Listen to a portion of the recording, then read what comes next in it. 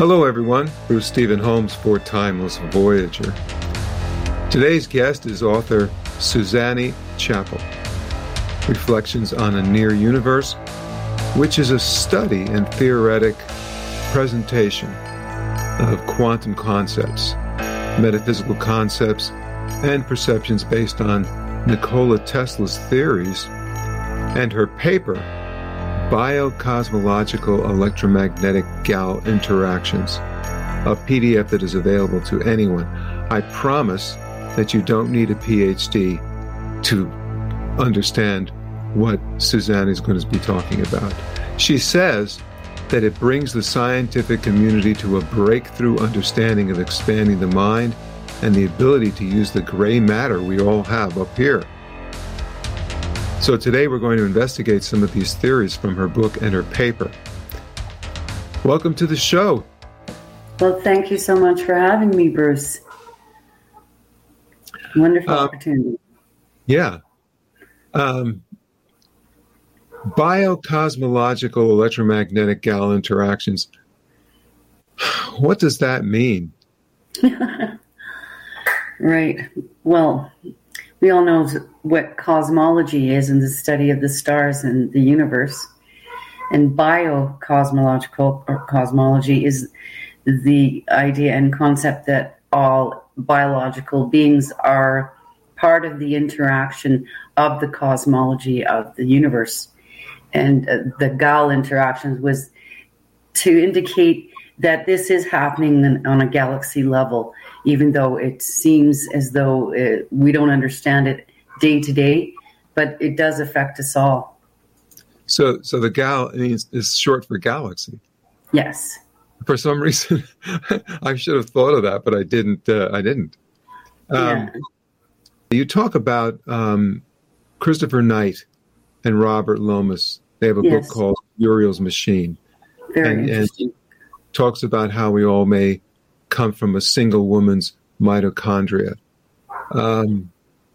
Let's get into it. Okay. Right.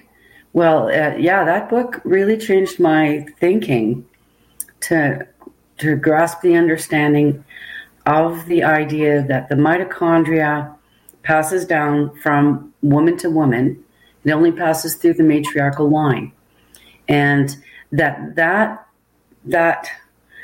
type of cell is actually some part of our being that helps our DNA to solidify or deepen within the matrix of the mitochondria. And that different things that we can do, such as meditation and sound therapies and exercise even, can help that the matrix of the mitochondria to what they call deepen.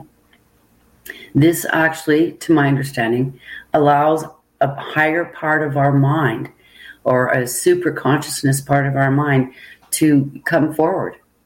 It's interesting, and so I guess you specifically said that this is only passed through a woman to the family, but do men, in other words, the child is a male, the male does not have anything to do with that, only the females? Well, the males receive it. They receive the same DNA presenting in their mothers, but they can't pass it on. Oh, I see. So the female is the only one that passes on this mitochondria, and that mitochondria changes or doesn't change? To my understanding, it doesn't change. So it's the same mitochondria all through the line, the lineage, or from the very beginning of the very first female? Is that what you're saying? That's what Lomas and Knight are saying, and they're like NASA scientists. These guys know what they're talking about. So the bottom line is that we're talking about the idea that there is a lineage right from, I'm going to call it day one, or human one, human day one, that has been running. Yeah, it has been running women right up to today, and the men are left out.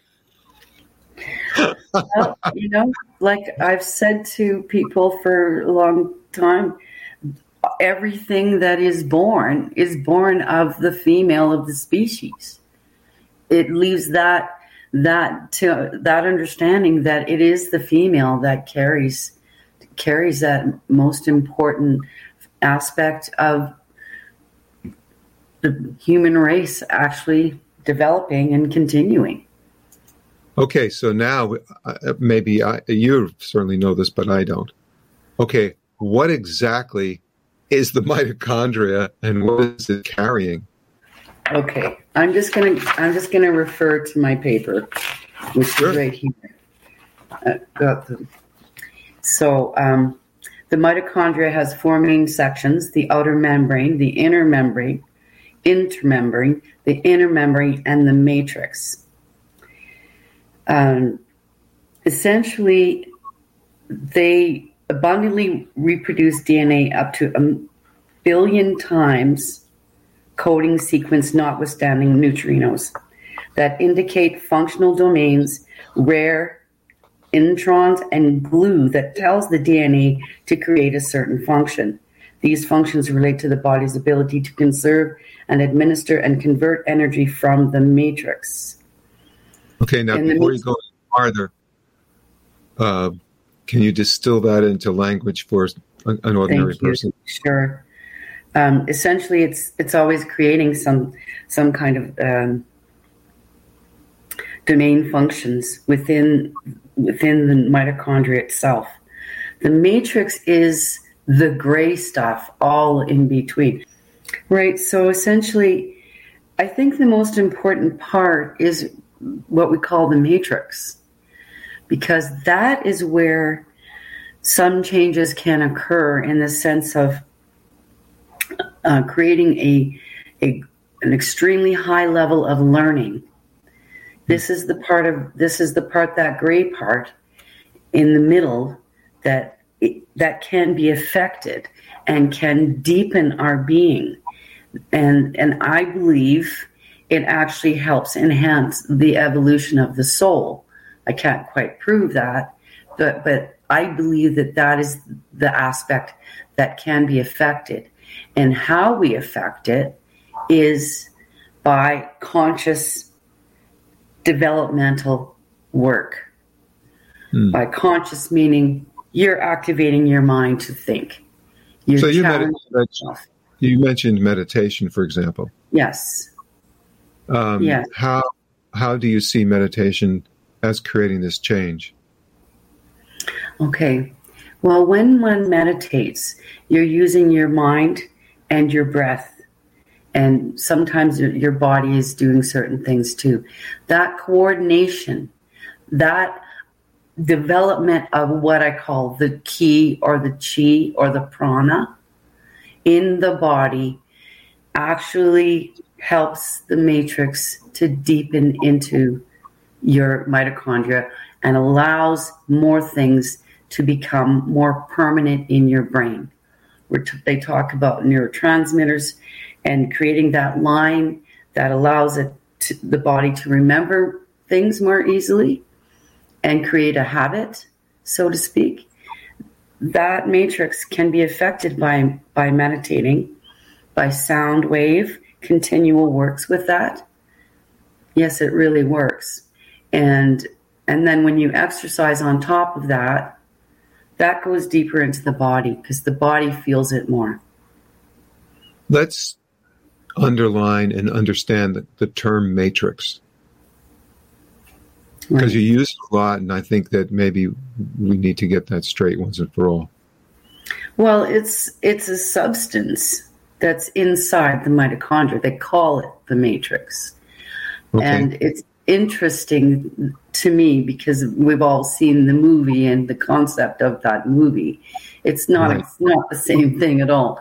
But what it brings to mind is that we can affect our lives and our environment by focused attention.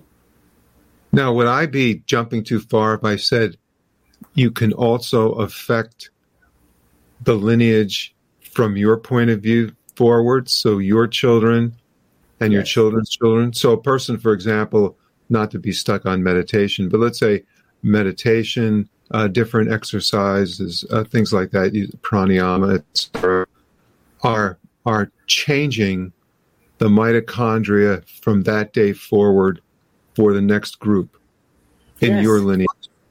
Yes. Okay. Now, just and also, it's okay. No, I was just going to talk about also being able to resilient to diseases and things like that. Yeah. So now, what I'm having a problem with at this moment, not a problem, but just putting this all together. So we have this tree with billions of branches growing from the first day. I'm obviously making a little metaphor here. So they're all changing according to the lineage connected by the women, the female side. But all women do not necessarily have the same matrix. Is that the right way of saying it? That is true.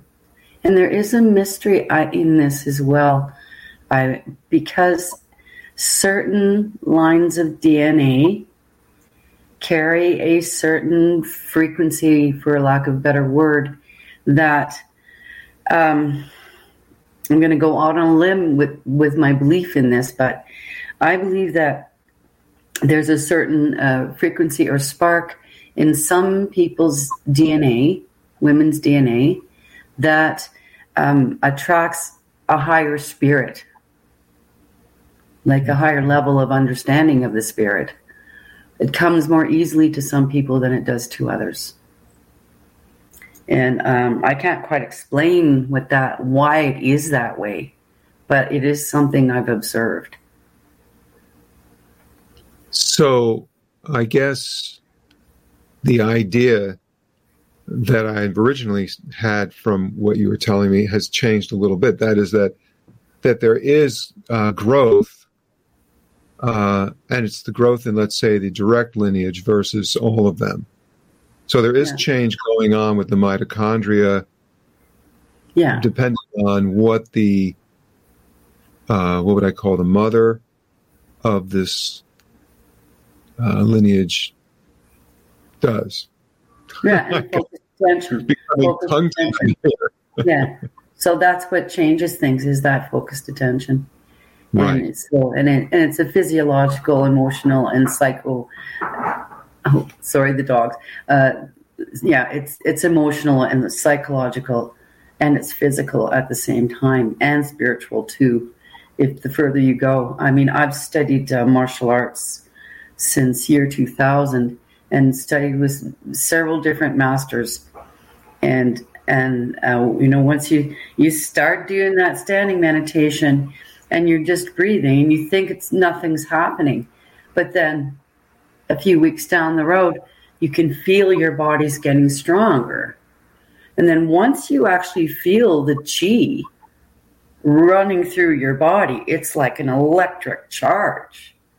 I mean, anybody who's experienced it knows that it's real. It happens to everybody that does that focused meditation, does the work, and then it changes your DNA, or not your DNA, the matrix in the mitochondria by that.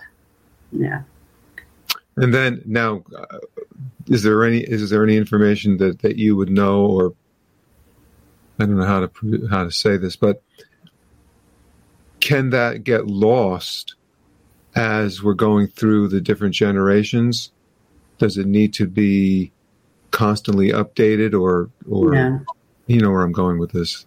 Yeah, well, like essentially the basic DNA line gets passed down, but if you do nothing with it, or you are in a situation where you're very oppressed and you just have no means of development or developing it, it will, I won't say degenerate because I'm not certain of that, but it's not going to get any better, and you're not going to get any stronger or deeper by not doing that. And there are things that degenerate the cognitive ability, and we're just talking about pollution, drug use, just emotional depression, that kind of thing.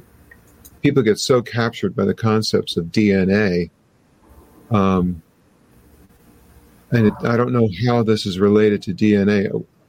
Maybe that's a good question. Where is the mitochondria in relation to DNA? Well, I'm not a DNA specialist, but I'm more.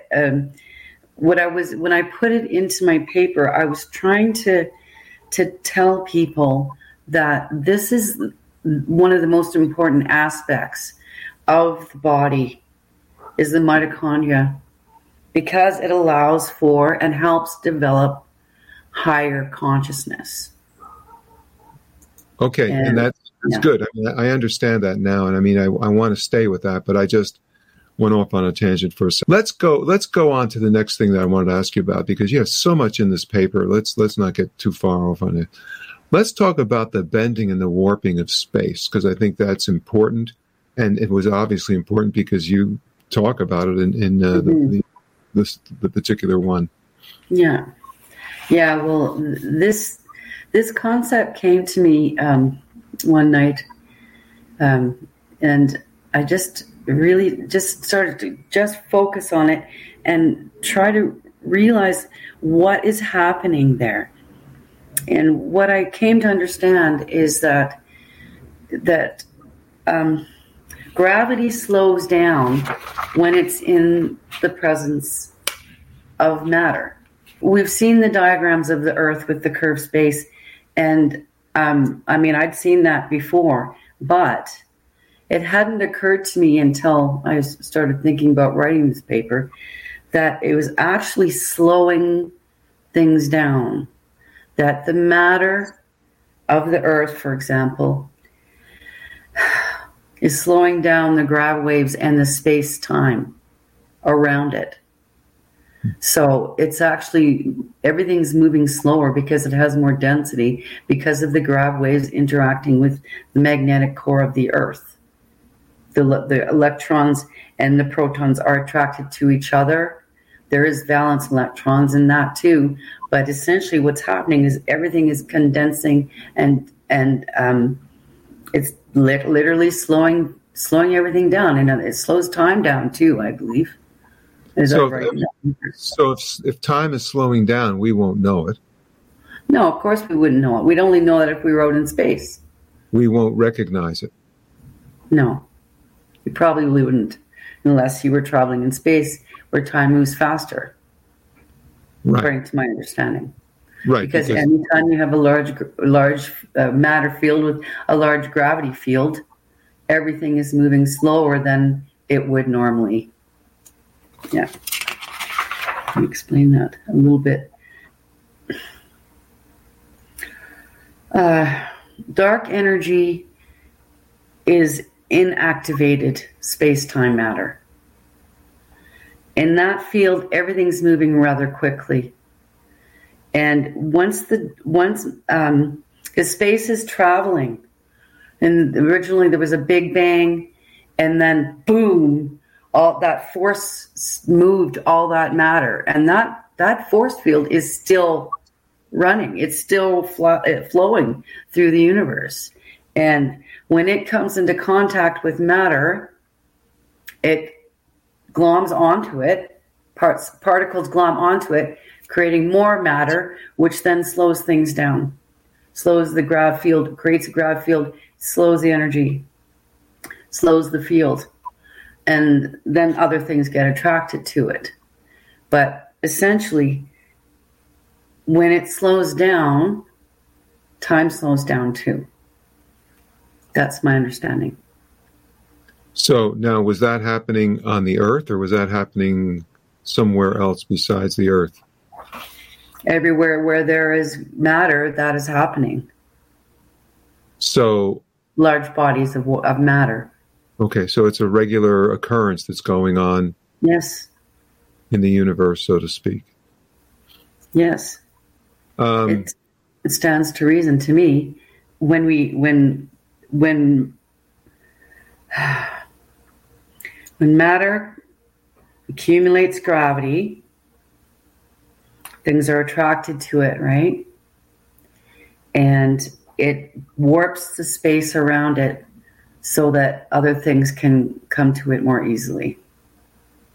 That's the simplest way I can express it. Well, let's talk a little bit then about entanglement, because that's an interesting concept that I think a lot of people hear that, and it's one of those things that kind of goes by. But recently I began studying the term, and I found out a lot about entanglement that I didn't know before.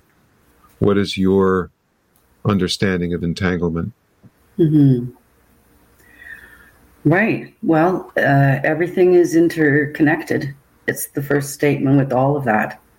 Entanglement means I can have a thought and I can think that thought, even without saying it, somebody's going to feel the ripple effect of that thought.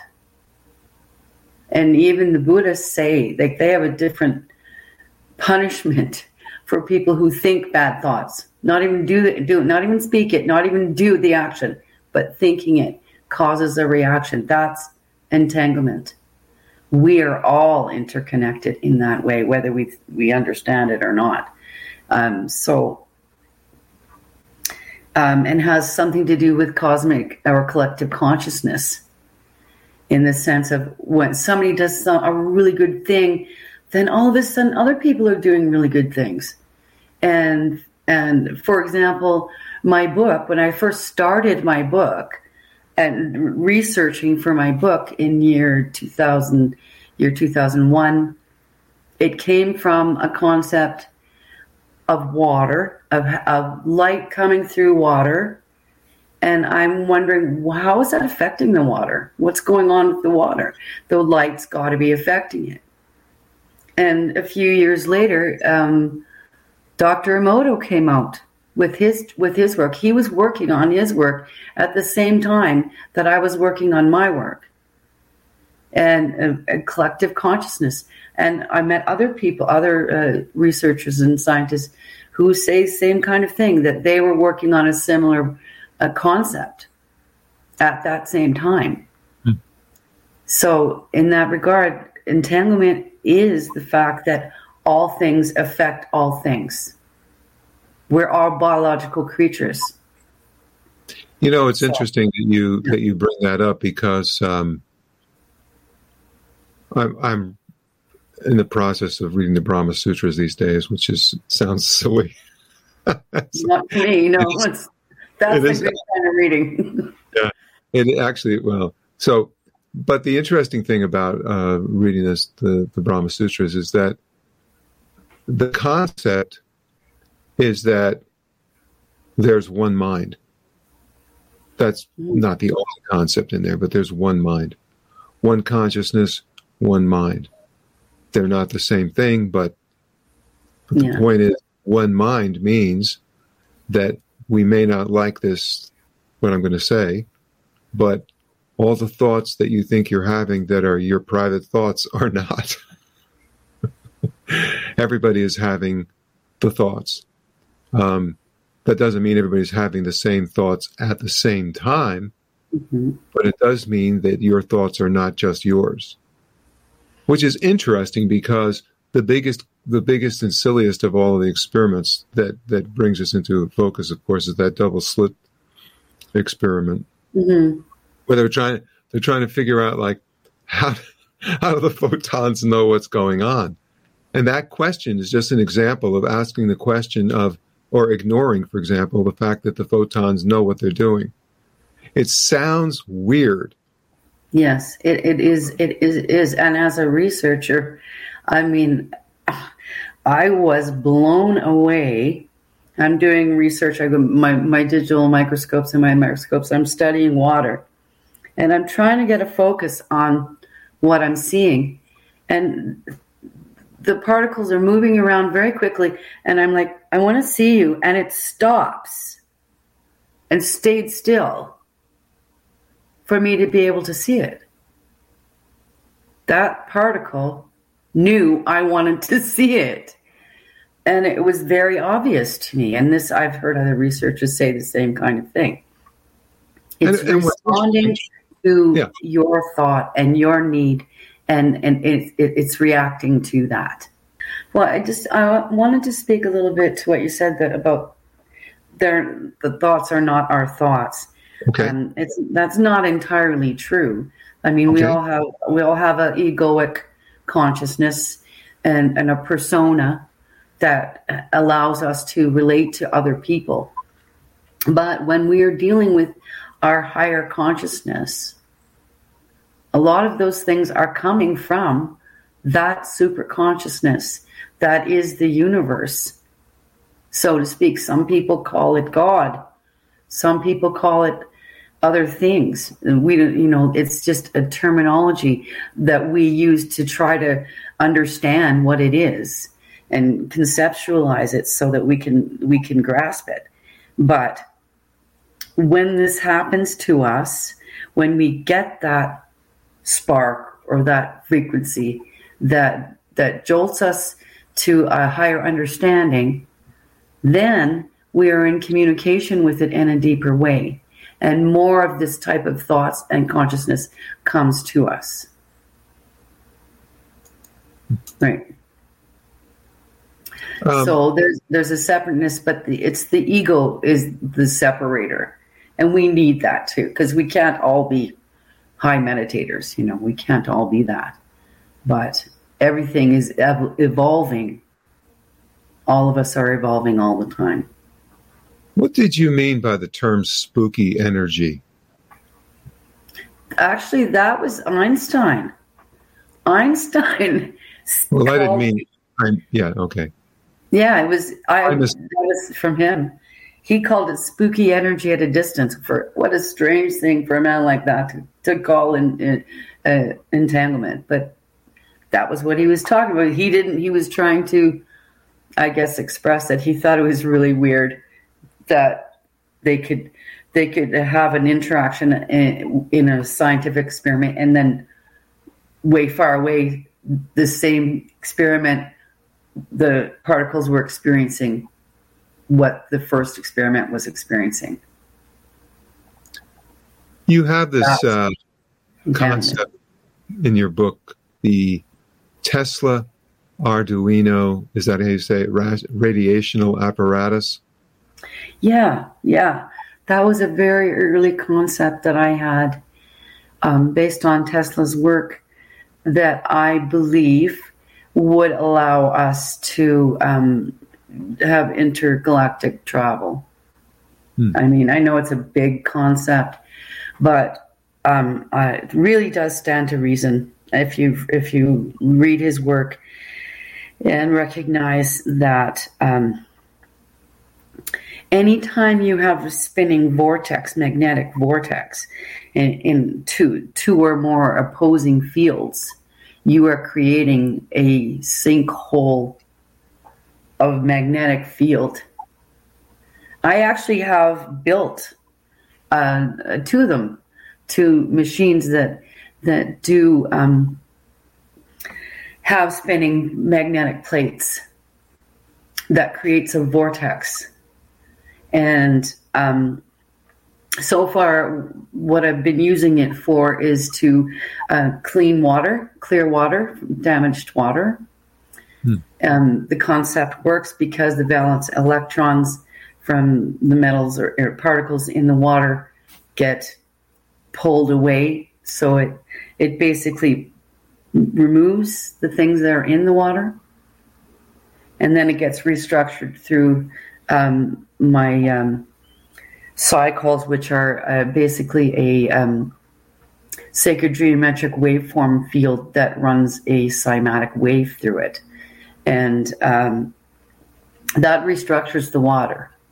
So at that point, that I have studied it, I've tested it, I know it works. And the idea where I was coming from was the Merkaba field. Are you familiar with that? What that is? Right. Well, I'm familiar with the idea. Yes. Yeah, the idea, the concept of it. So I was just taking it into a bit. But for the people who are listening, for the people that are watching or listening, let's talk a little bit about Merkaba. Yes. Okay. So essentially, the Merkaba field is a type of meditation that one creates a tetrahedron around one's body. A tetrahedron, two of them actually, to begin. So tetrahedron is basically a large triangular shape, right? And then you have one that's facing up, and then you have one that's facing down. And your body's in the middle of these things. And one of them's moving this way, and one of them's moving this way, forward and backward at the same time. That's pretty difficult to do meditatively. But if you can manage to do that, you'll get the idea. And then there's further ones that have one's going this way, and then one's going this way and that way. It can go on and on. But essentially, it changes something in your aura, it changes something in your mind, and it creates a protective field around you. That's what I understand. So I thought maybe we can create it artificially. An Arduino, for those who don't know, is a type of programming that you can program with a little machine that attaches to your computer that you can write code, and it will just tell it to loop whatever it is you're ordering. This is the Tesla Arduino, right? Yeah. So I was working with Arduino at the time that I wrote the paper. So I thought, just program it to run, and it will run a loop. You don't have to keep telling it to work. But I don't write code. I haven't studied that. It's too linear for me. I don't think that I'd have to really push myself to get that one. But anyway. Many times I've heard this term singularity. Maybe you could explain that to the people that are watching and listening. Yeah. Thank you for asking that question. A singularity is each and every one of us. We're all singularities because of our ego and our personal experiences. And also a singularity is an entity that is contained. And yet, there's part of our consciousness, there's a past, there's a future.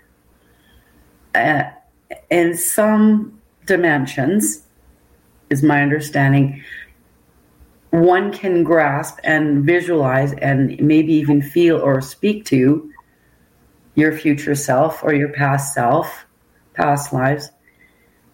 And all of that evolution is, how I put it, your entirety. So as you evolve, you get more energy. Thoughts are energy. They cannot be created or destroyed, since thoughts are energy.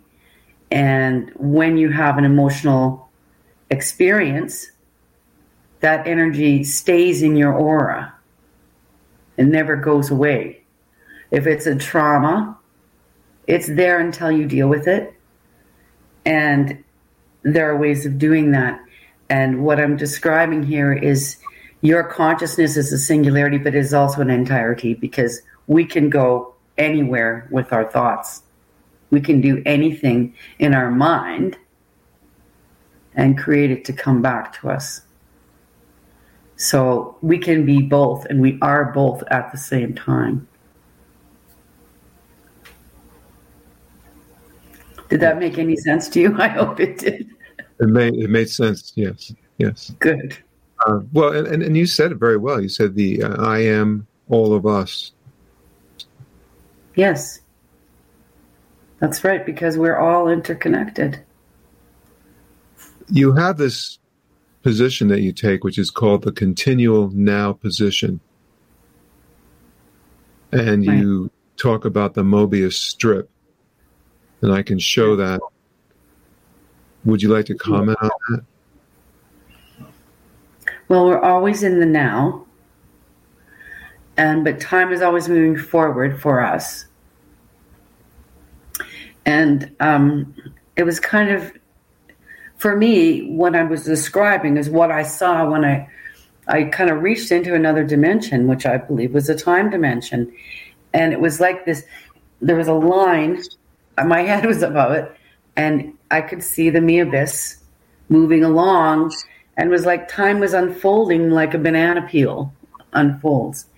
And I was beginning to see that process is like a river. But you could actually change direction or go into different directions if you want to. So even though we're in now all the time, we're always moving forward in time. But that's because we. Well, maybe I'll make it. Isn't that because we perceive time as a direction? Yes, that is correct. But it's also like a ripple. So if you drop a penny or something or a rock into the water, ripples happen. But if you turn that ripple on its side, okay, then you can see time from a different perspective. It's moving around you. And so the idea of a straight line is very, very simple and not very. Yeah, it's too simple.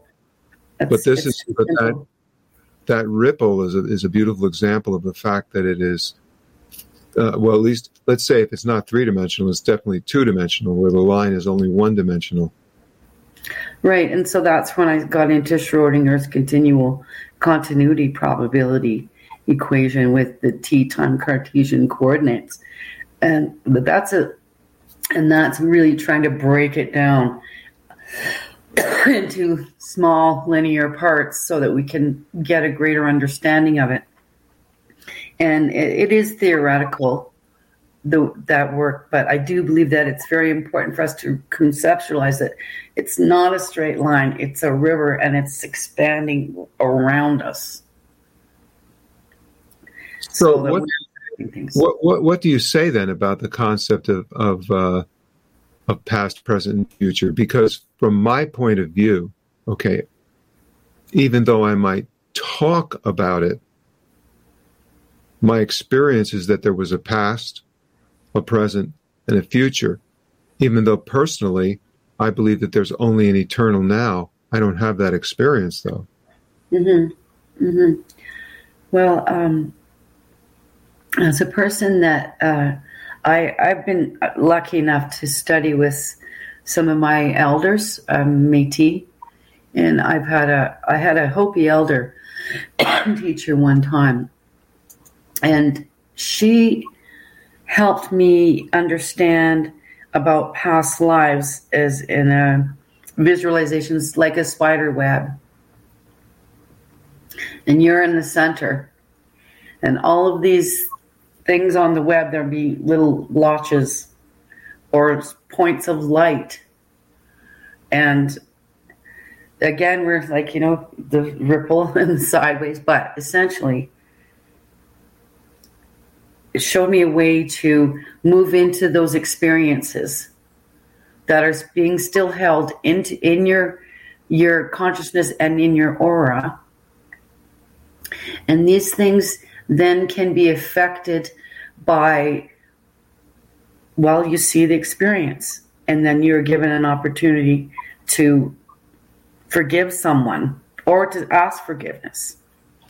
And as I was learning how to do this, I would realize that when the person forgave somebody, that blotch would go away. I wouldn't see it anymore. So I knew for a fact that what I was seeing was real. There was an emotional response from the person. I saw the spider web. I saw the blotch removed. The energy was gone that person had been holding on to.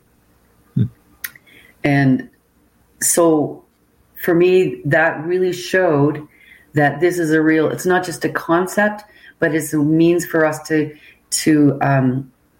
A, heal ourselves, and B, that we can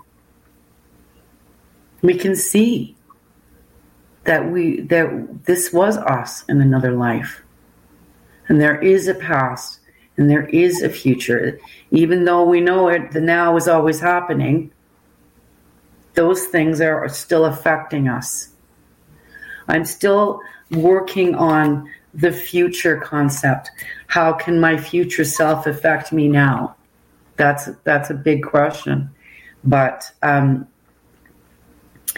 do believe the more I stay in touch with that super consciousness of the universe, the more that is going to, in some way, affect me. Bring that future consciousness, that higher level person into being more. I hope that answered part of your question, at least. It did. Tell me a little bit about the number 144 and your letter and your name. In some letter? realm. Sorry, again. Well, you said your letter is Samic and your name is Sophia in some realms. What were you talking about? Ooh, okay. Thanks for asking that question. Samic is a Hebrew letter. It refers to the highest consciousness of the feminine divine. And it refers to, is very similar to Heriliu is a Greek word that refers to the male and female coming together. But essentially bringing one to wholeness. And 144 is a sacred number, relates to the sacred geometry, and also biblical impressions of what God wanted to do and how that mathematics breaks down. God wanted to create, or did create, a sacred geometric platform for us so that we can be whole. And it's not just about being nice, it's about being whole, not fragmented. And so that's what all that refers to. The 144 it's a formula. It's a mathematical formula and a sacred geometric formula, which can allow us a depth of understanding and a higher consciousness. Again, I keep coming back to that. But that's what it actually does for us. For example, when I made these coils, after studying Rodin, I adapted his work, and I give him credit for coming up with the 12-point waveform, because he did. But again, it's a derivative of 144. And then it's the same thing with Tesla's work. You have to have a mathematical formula. If you have 100 wrappings, you have to have a derivative of 10. If you use 144 wrappings, you want a derivative of 12 for your secondary. They correlate to each other. They interact with each other. They affect all biologicals, whether you're, a four-legged or a finned one, or a tall standing people, or a two-legged. Affects everyone, because we're made from the same building blocks that's based on the phi ratio, which boils down to the mathematics of 144. I know that it sounds like I'm just jumping around, but you had so much to talk about today. I know there's a lot, and some of the things is more forward in my mind than I wrote this book. I wrote the book, published in 2007, and the paper I wrote in 2012. Well, I know that this was. I'm not going to use the word. Well, I'm going to use the word difficult. It was a difficult interview in the fact that your material is so deep, but I felt like, how else are people going to find out about it if we don't discuss it? It's not easy to discuss this stuff, but I do appreciate the fact that you were willing to come on the program and give it a shot, and you did, I think, a great job at, explaining some of these concepts that are, when they're written down, it's difficult when you read, but it's nice to have an author explain things and to talk a little bit around a sentence. And I appreciate that, and I'm sure that the listeners and the people who are watching appreciate that. Do you have anything that you might like to say to kind of wrap up this particular interview today? Great. Yeah. I think that what's going on for me currently is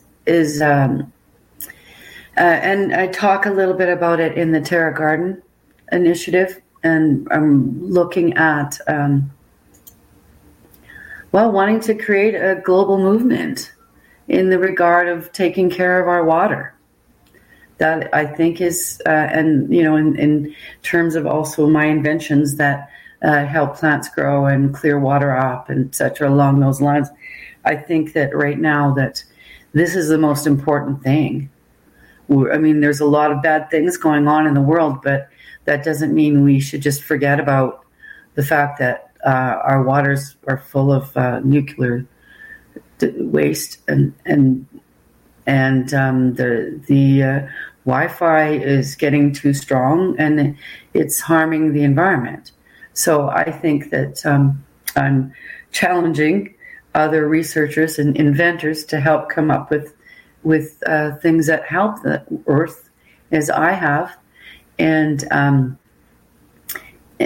just really put pressure in the right places so that people understand that this is our focus. We need to stay on focus, because we only have one Earth, and we want to make sure that it's there for our grandkids. And so I'm doing I'm just doing another water study, which then I'll be taking heavily radiated waters and running it through my machine to see how well it works. It's not just a question. I've done it before, but I want to get some really, really bad heavily radiated water, which I haven't been able to get access to. I've been trying for a couple of years, but that's my focus now, because I believe I have a device that would clear it up without too much difficulty. And I know that there's nobody that has anything like that anywhere. I've looked for it. And right now what they're doing is they're just dumping that nuclear waste into the ocean. So that's not a good solution. And also looking towards utilizing the concept of these spinning magnetic vortex fields to create levitation and other kinds of things, moving towards that intergalactic travel, which is always in the back of my mind. So, all right. Very, very interesting. Thank you so much for being on the program today. Thank you. Thank you. Look forward to having you again. And for the rest of you, let me say this. I want to thank you for listening to Timeless Voyager. I really do appreciate your watching and listening to the series on both video and audio players. One thing that you can do for me as the founder and creator of Timeless Voyager is to hit that like button. Please also consider subscribing and commenting too. Comments are very important. It really helps keep me on the air so that I can keep producing and bringing to you content like the program you just watched on a regular basis. Subscribing and liking and commenting are free. I know that sounds silly sometimes, but there's no obligation. And those very small actions on your part are greatly appreciated. My name is Bruce Stephen Holmes, and I hope that your own personal voyage through life towards the development of your highest potential is a joyous and successful one.